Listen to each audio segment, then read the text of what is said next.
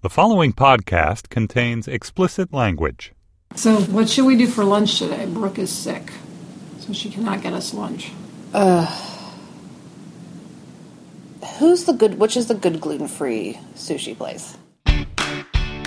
Hello, and welcome to Happier in Hollywood, the podcast about how to be happier, healthier, saner, more creative, more successful, and more productive in a backbiting, superficial, chaotic, unpredictable, fundamentally insane world. I'm Sarah Fain, a TV writer and executive producer living in Los Angeles. And with me is my high school friend and writing partner of 17 years, Liz. That's me, Liz Craft, also a TV writer and producer living in LA. On this podcast, we talk about what it's like to be writers in Hollywood, how we manage to mesh a career and friendship, and how to survive the war of attrition that is life in Los Angeles. Happier in Hollywood is all about how to survive and thrive no matter where you are or what you do. In this episode, we'll have an update on our hearts full of love, or not full of love in my case. In episode 1, we talked about work mantras. Well, this week we're going to share our life mantras. In our segment, Take a Hike, we'll learn about the blood test that changed Sarah's life. It definitely did. We'll also have our weekly Hollywood hack. Yes. So in our first episode, we talked about the notion of having a heart full of love. It came up because you had a sort of visceral reaction to the phrase when it came up on my other podcast, Happier, with Gretchen Rubin. And we got a ton of emails and voicemails about the subject. And just to remind our listeners, I do have a heart full of love. And Sarah, you do not have a heart full of love. Right. And it's actually been incredibly comforting to hear from people out there who also don't feel that they have hearts full of love. And very sweetly, to also hear from people who feel like I secretly do. So let's dive in. And I should say, we got so many emails that we sort of had to categorize them. It was kind of amazing. Yes, it was an incredible response. First, we had the group of people who didn't even like that we brought up this question. Right. They felt that the notion of who does or doesn't have a heart full of love unfairly blames single people. Right. Elise said the comment felt like a punch in the stomach. She felt it perpetuates the idea that someone is single because they are attracting negativity. Yes. Yeah. No, I completely got where that group of people was coming from. And then there was a group who sort of were analytical about the source of your heart, either full of or not full of love. Some people who felt like it was an innate thing, and some people who felt like it was learned. It's like the age-old nature versus nurture question. Adrian in Kansas City, always nice to hear from someone from Kansas City, felt like it's all about parenting. She said, even though I have parents that loved me and provided everything I needed materially, they were emotionally immature and didn't know how to respond healthfully to my emotional needs. And then, let's see, Kristen also felt like maybe there's an aspect of sort of emotional wounds related to whether your heart is full of love or not full of love. She thought maybe I had a past betrayal somewhere in my life. Intriguing. I know. Very interesting, right? And then Ruthie from Birmingham, who's like my favorite person, said that she thinks this aspect of one's personality is innate and mostly immutable, although I do think we all work within ranges or bandwidths that can fluctuate based on our life experiences. And then she concluded, and I love this, don't feel as though something's wrong with you just because you don't skip through life scattering daisies in your path. You obviously have a heart full of love for Violet, and you've shared an almost lifelong friendship with Liz. So how stony can your heart be? You're just choosy. Nothing wrong with that. Thank you, Ruthie. Good point. Oh, and then this was really sweet, Sarah, from Anita. She said, your discussion of the heart full of love expression reminded me of a beautiful compliment that my now husband gave me back when we were dating. He said, your face is never far from a smile. I thought it was the most lovely thing I'd ever heard, so I married him. And I feel like maybe it links in with my having a heart full of love. Now, 11 years and 2 kids later, I reckon that face of mine can get very far from a smile at times. But that lovely expression still stays with me, and I take great pride in being the lady with the face that's never far from a smile. Oh, I love that. I love that, too. What's funny to me, though, is I said I do have a heart full of love, but definitely my face is not one that's never far from a smile. Right. Like, I am not that person. Yeah, you're not super smiley. I am not. And then, Sarah, probably my favorite of these, bad language alert. Dennis said, "Hi, ladies. Just wanted to let you know I have a heart full of love, but it has a fucking lock on it." Nice, Dennis. I'm with you. And finally, Jen said, "I was really surprised when Sarah said she doesn't feel she has a heart full of love, because after hearing the stories of her getting Liz a personalized bullet journal and making the work mantra signs, I immediately pictured her as the Leslie Knope of friend gift giving, constantly making grand creative expressions of love." Okay, there is no one I would rather be compared to on the planet than Leslie Knope, who, if you don't know, is the lead character in Parks and Rec and one of my favorite characters of all time. Amy Poehler. Yes. So thank you, Jen, and everyone else who wrote in to say they do think I have a heart full of love. You may be right in my own Leslie Knope-ish way. Okay, Sarah, it is time for the segment we call From the Treadmill Desks of, where we talk about what's most pressing in our work psyches this week. And this week, what's most pressing is work-life balance. We're heading into an incredibly busy period. We're going to be working on a new show from Shondaland. Yes, created by Paul Davies and produced by the one and only Shonda Rhimes. It's called For the People. And of course, we're also developing and doing a podcast. Yes. So as we're entering into this extremely busy time, we're reminded of one of our favorite sayings, a mantra, if you will, which is never confuse having a career with having a life. Yes, and this mantra comes from a gift that my mom gave me when I was in grad school. She literally saw it printed on an LL Bean bag, and she cut it out and had it framed and gave it to me, and I've had it on walls all over the country. Well, and what's funny about it is it's so not your mom, because she really was focused on work. Absolutely. No, it's not my mom at all. She was a total workaholic. I don't think the concept of work-life balance really ever entered her mind. But I think part of what really makes it meaningful to me is that, and sort of poignant, is that it came from her. Even though she didn't seem to value that for herself, she does want me to value that. All right, Sarah. So we talked in our first episode about a work mantra for this development season. We chose relentless entertainment, or relentlessly entertaining. We keep going back and forth between the two. But today we're going to talk about our life mantras, because they're not, work mantras and life mantras are not the same, or at least they should not be. Yes, absolutely. Now, you historically, Liz, have not been much of a mantra person. No, I am not at all like touchy-feely or any of that. Or at least I wasn't. I mean, I will say, since I started to co-host Happier with Gretchen Rubin, my other podcast, I've very much embraced the world of mantras and find they give me a lot. Mm-hmm. Now, I will say most mantras are usually kind of clever or quirky or fun word plays. But the one that I have chosen for my life mantra at the moment is very basic. Mm-hmm. Are you ready? I'm ready. Okay. It's okay to be happy. That's it. That is very deep. It's simple, but it's very deep and hard to do. Yeah. Well, here's why I picked It's Okay to Be Happy. I am one of these people, and I think many of us are out there. I feel guilty if I'm happy. Right. Like, I feel like if I'm too happy, I'm asking for trouble. Mm-hmm. Like, I'm bringing in bad luck because I'm too happy. And this isn't true, obviously. It makes no logical sense. And I'm really trying. And so instead of looking, if I feel happy, going, oh, well, something's wrong. Like, well, I'm worried about this. I'm worried about this. This bad thing could happen in 4 years. I'm trying to stop that cycle and go, it's okay to be happy. I can just enjoy being happy. I mean, I have to say, there are many mornings when I get up and I walk out to the coffee maker and I'm like, I feel great. I love my life. I love my house. I love my family. Like, I have an awesome job. You have a great writing partner. I have a great writing partner, for God's sake.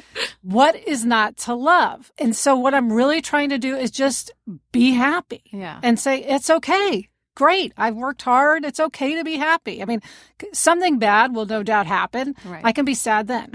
Absolutely. What's interesting to me is that you're sort of in your life embracing a philosophy that we've had professionally for a long time. Like we have said for years, like things are good right now and we have to appreciate it when they're good, because there will be a time when they're not. So now you're actually applying this to your life outside of work, which is much more important. So if you hear me sort of like worrying about things that aren't yet an issue or harping on something that's not important, will you remind me that my mantra in life is it's okay to be happy and I should just be happy? It's okay to be happy. Sake? Yes, okay, I will be you. telling you that. Okay, now you forever had the life mantra, kill the croc. And you have to tell that story because that's really when I think mantras started in your life. And this was in like 2006, I believe. That was your mantra. I think you're right. Yes, it was when I was in grad school and I had a dream. And I feel like in your life, you will have maybe 5 dreams that stick with you for your entire life. I had a dream. It was at a really difficult time in my life. Like all 3 of my grandparents had died in a year. There was a lot going on. I was really sort of unhappy and struggling in a lot of ways. And I had this dream in which I had like a very intense, visceral battle with a crocodile. And it was like I could feel it hitting me in the face with its tail and just like, you know, trying to like wrench its jaws closed and keep it from biting me. And I had a dog, Blixen, at the time. And it was like me and Blixen fighting this crocodile. And finally, and I was like bloody and battered, and Blixen was bloody and battered. And finally, it ended with me like stomping on the crocodile's head and killing it. So I looked up the meaning of killing a crocodile in your dream. And first of all, crocodiles symbolize freedom, hidden strength, and power. And they also forewarn signs of danger. So it's like I felt like in kind of killing this crocodile, I was like taking back the power in my life and just being a super powerful, stronger person in kind of dealing with all these things that were going on. So that was my mantra for many years. I had it, you know, on my computer whenever the screensaver would come up. I remember. Yes. And that got us through a lot of hard times when we first moved to LA. It did. It really did. Okay, but now you're a different person. I mean, I think since you've had Violet, you've just become so much like softer and happier. I don't think you feel the need to kill the croc in your life so much. And so given all that, you have chosen for yourself a new life mantra. Yes, I have. So my new life mantra, which is radically different from kill the croc, actually comes from the mother of one of Violet's school friends, Joy Blake, who's also a TV writer. Oh, yes. Joy. She has 4 kids, which like bow down to Joy Blake, right? And she's always posting pictures on Facebook of clouds. And she just says, look up. And she just posts these amazing, beautiful pictures of all different kinds of clouds. And I thought that's the perfect mantra for me at this stage in my life. It's so easy to get kind of sucked into only thinking about work, like on a macro level. And on a micro level, it's like, I just need to remember to look up from my phone and look Violet in the eyes and really engage with what we're doing and stop having a narrow focus and really expand. So that's my new life mantra. Look up. That's a beautiful notion, I have to say. It I is. feel a little teary at that. I gotta give Joy Blake mantra credit. to be look up. Your mantra's wonderful. It's okay to be happy, Liz. All right. Well, let us know what your life mantras are. Tweet us at Elizabeth Craft or at Sarah M. Fain, or send us an email at happierinhollywood@gmail.com. You can also Instagram a photo of your life mantra, #HappierInHollywood. And I will post a picture of my gift from my mom. Never confuse having a career with having a life. Up next, we'll talk about the blood test that changed my life. But first, a word from our sponsor. So, Liz, now it's time for a segment we call Take a Hike, in which we discuss mental, physical, and because it's LA, spiritual health, probably in a fairly woo-woo way. Yes. And this week, our focus is physical health. Your physical health, to be specific. Sarah, 8 months ago, you took a blood test that changed your life. And we'll get to that test in a second. But first, let's go back a little bit. This journey begins with the fact that your mom, as you've mentioned, has Alzheimer's. And especially since you had Violet, your daughter, your sort of drive in life is to avoid getting Alzheimer's. Yes, that's true. I'm very determined. And so for the last couple of years, I've been going to a new doctor because I've been dealing with a lot of inflammation. So if you didn't already know this, one of the major contributors to all disease, but especially Alzheimer's, is inflammation. So my new doctor had discovered that I have a lot of inflammation in my body. And over the last year and a half, we've been spending a lot of time trying to figure out exactly why that is and how to deal with it.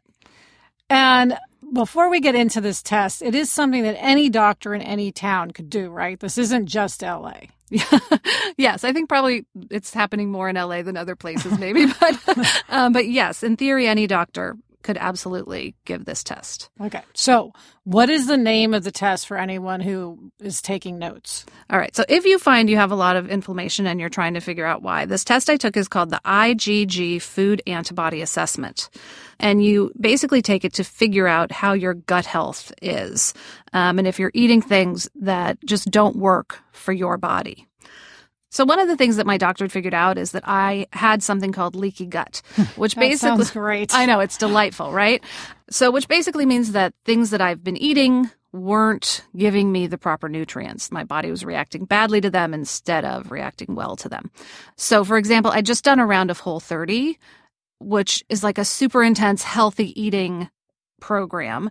And I felt good after doing it, but I didn't feel great. And you're really supposed to feel great. Yeah, Whole30, which was created by Melissa Hartwig, is actually something that Gretchen and I have discussed on Happier. And Melissa's actually going to have a podcast as part of the Onward project later on in a few months. So stay tuned for that. But basically, Whole30 is a program in which you just eat really healthy food for 30 days. Yes, exactly. And I'm dying for Melissa's podcast. I will be a huge devotee of that. But after doing Whole30, I didn't feel amazing. You're supposed to get this thing called tiger blood. And I had a friend who was doing it at the same time, and she kept posting like, I have tiger blood. I feel amazing. And I was like, where's my fucking tiger blood? I've been eating like nothing but, super healthy food for 30 days. And I was like tracking, they have a thing day to day of how you're supposed to feel. And I never got to tiger blood. And then, and she was like, well, we didn't cheat at all. And I was like, I didn't cheat. Yes. And I watched you and I know how committed you were. You did not cheat. I was in awe. Thank you. Not even a little. So what I found out from this test, there were a couple kind of big bombshells in the IgG food antibody assessment. One of them was that the vegetables I'd eaten the most of during my Whole30, broccoli and asparagus, were the ones that I was most sensitive to. So, no tiger blood. Okay. So at this point, Sarah, I have got to look through this test. Okay. Because it's very intense. How many pages? It's like 15 pages. And it's got all sorts of charts and graphs, and maybe you'll color coding. Maybe you'll Instagram a picture of it. I will. Hashtag Happier in Hollywood. But anyway, it's got all these different foods, and the blood test tells you how you react to them. Yeah. And some of them, there are red boxes by some things like banana, asparagus, broccoli, pineapple. There's a pink box by cabbage, and yellow boxes by avocado, oysters, yeast, and chocolate. Yeah. So what do all these little boxes mean? Okay, so everything with a red box was something that I'm extremely sensitive to. And I had to stop eating those things for 6 months. So I couldn't have banana, asparagus, broccoli, or pineapple for 6 months. The pink boxes I couldn't have for 4 months. And the yellow boxes I couldn't have for 3 months. So 3 solid months with no chocolate, but worse, 3 months with no avocado. You're a big avocado eater. I ate a lot of avocado. So that was really tough. But none of that, all of that was livable. All of that was like, okay, that sucks. Moving on. Right. You can do anything for 6 months. Yes. That was not, no broccoli for 6 months was not what brought you back to the office in tears. No. That was the fact that I am gluten sensitive. So I sat down across from my doctor. She's going over the test with me, and she says, well, you have gluten sensitivity. That means you can't have gluten. You have to 110% avoid gluten for the rest of your life. She was basically like, if you don't want to get Alzheimer's, which I don't, that's the whole drive of my life, I think, you can't have gluten. Like, the biggest thing I can do is cut out gluten. And you don't have celiac disease. No. But you're gluten sensitive. And that means when you eat gluten, it causes a lot of inflammation, which is the root of all of the inflammation, no doubt, that you've been dealing with. Certainly a big part of it. Yeah. So I bawled. Yeah. Which apparently is not unusual. She said that like everybody she gives this information to cries. So I cried with the doctor, and then I went out to my car, and I called someone who we had just worked with who's also gluten sensitive. Yeah, Nicole Paulhouse, who is our former writer's assistant on a show called The Family. And side note, Nicole is going to be a staff writer on Jenna Band's new show, Good Girls, premiering on NBC next year. So congrats to Nicole. Yay, Nicole. Shout out to Nicole. So I called Nicole crying, and you should know, like, I had never called Nicole before, and we hadn't worked with her in a while. So she must have been just like, why is Sarah Fain calling me, and why is she crying? And she was so amazing. Because I said, Nicole, I'm just leaving my doctor's office. She told me I'm gluten sensitive. And she goes, you know what? It's not that hard. And she kind of talked me down and made me feel like I could handle it and made it kind of very manageable. She goes, you know, I went camping with my friends last weekend. I just brought my own buns. And I was like, well, I don't go camping with friends, so that won't be a problem for me. But she was like, you know, there's a lot of great gluten-free everything available now. If you go to the Studio City Farmers Market, they have gluten-free donuts. Anyway, so it really, really helped me to talk to her. She was very sweet and helped me kind of unpanic myself. Well, and I've watched you, of course, deal with this whole thing, and I've been incredibly impressed with how you've embraced your new gluten-free life. And it was pretty, since we've already said fucking, I'll say pretty fucking traumatic. And, you know, to be honest, like, I know I should take this test. I have no doubt in my mind that it's a really worthwhile, helpful test, but I am terrified because I don't want to find out that I'm gluten sensitive or that I shouldn't eat, you know, something like that I'm like, or that I can't have milk. Like, I just do not want to know that. Well, I think for you, like, you especially get it because you went through like a massive sort of health/food upheaval in your own life when you were diagnosed with diabetes. Like, I think you really get that. And I think having to deal with this on top of that would be really hard. You already have enough. Yeah, that's true. I'm a type 1 diabetic. And when I found that out, yes, as you know, again, that was also very traumatic. But, you know, be that as it may, even though it would be hard, I should still do it. I mean, this is just occurring to me, but like, it might help you control your diabetes if you had that information. Of course it would. I mean, you know, I have no doubt. I'm trying to build up to doing it. You honestly. can do it. I'm not making any promises because I really am scared. Yeah. All right. Well, okay. Now, Sarah, a lot of people think this is just a fad or sort of sham science. You know, everyone's very suspicious about anything nutrition-based. But that's one thing that I think is great about this test. It gives you actual scientific information. You know, ignorance is bliss, but information is power. Exactly. There's now like a massive gluten-free section in every grocery store. And I think people who haven't taken this test just assume that it's better to be gluten-free. And that's not true for everyone. You know, there are some people who are gluten sensitive and some people who are not. And if you're not, you really don't have to avoid gluten. You know, eat bread while you can. Like Liz, you may not be gluten sensitive. Let's hope not. Right, exactly. And no matter how bad it is, really, it's worth it.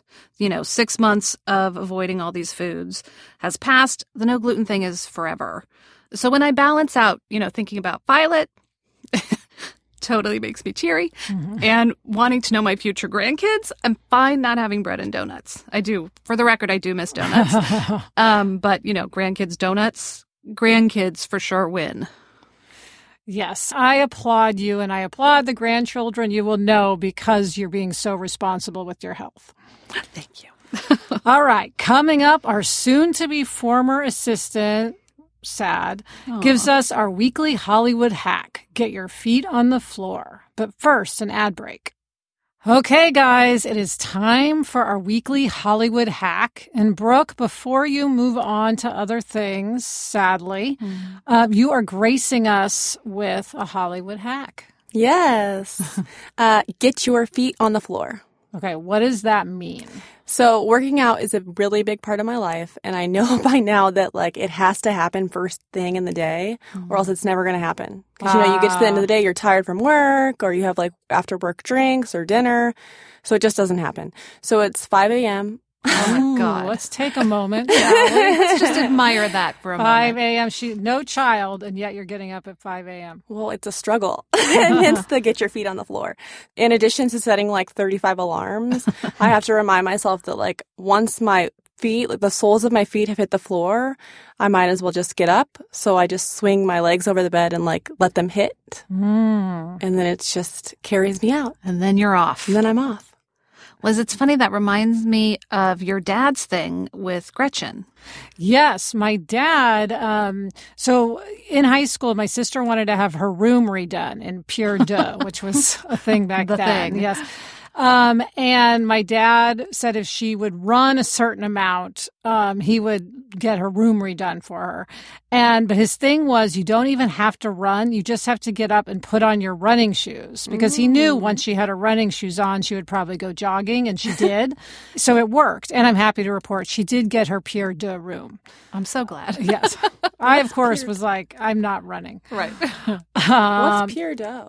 Pure Deux, it was like a store that had this very specific sort of paisley fabric. It was very 80s. It's nothing that translates till today. It was like the 80s version of, your backpack. Vera Bradley. Yeah, it was like the 80s version of Vera Bradley. Yes, exactly. But I mean, to this thing, it's like in LA, we're so focused on our careers and making it. Like, you have to remember, in terms of the Hollywood hack of it all, to exercise. So I think this is fantastic. Yeah, get your feet on the floor. And now Brooke is really sort of doing that metaphorically, moving to this next stage of her career. Right? That's true. Yeah. That is true. Getting your feet on the floor so you can run your ass right into an amazing future. Congratulations, Thank you. Brooke. Run your ass into the future. And I we will shall. miss you. But we'll miss see you. y'all It's too. fine. Yeah. And that's it for this episode of Happier in Hollywood. Do you have a life mantra? Do you have any gluten-free tips for Sarah? Please. She needs these. Leave us a voicemail at 949-HAPPY21 or email us at happierinhollywood@gmail.com. And don't forget to Instagram your life mantras with the hashtag #HappierInHollywood. Thanks to our producer, Jennifer Lai, and thanks to Kristen Meinzer and Andy Bowers of Panoply. Thanks also to Gretchen Rubin. Happier in Hollywood is part of the Onward Project. Get in touch. I'm on Twitter at Elizabeth Kraft, and Sarah is at Sarah M. Fain. If you like the show, please be sure to tell a friend and rate us and review us. It really helps us. And subscribe to us, most importantly, in Apple Podcasts. Until next week, I'm Liz Kraft. And I'm Sarah Fain. Thanks for joining us. It's a fun job. And we enjoy it.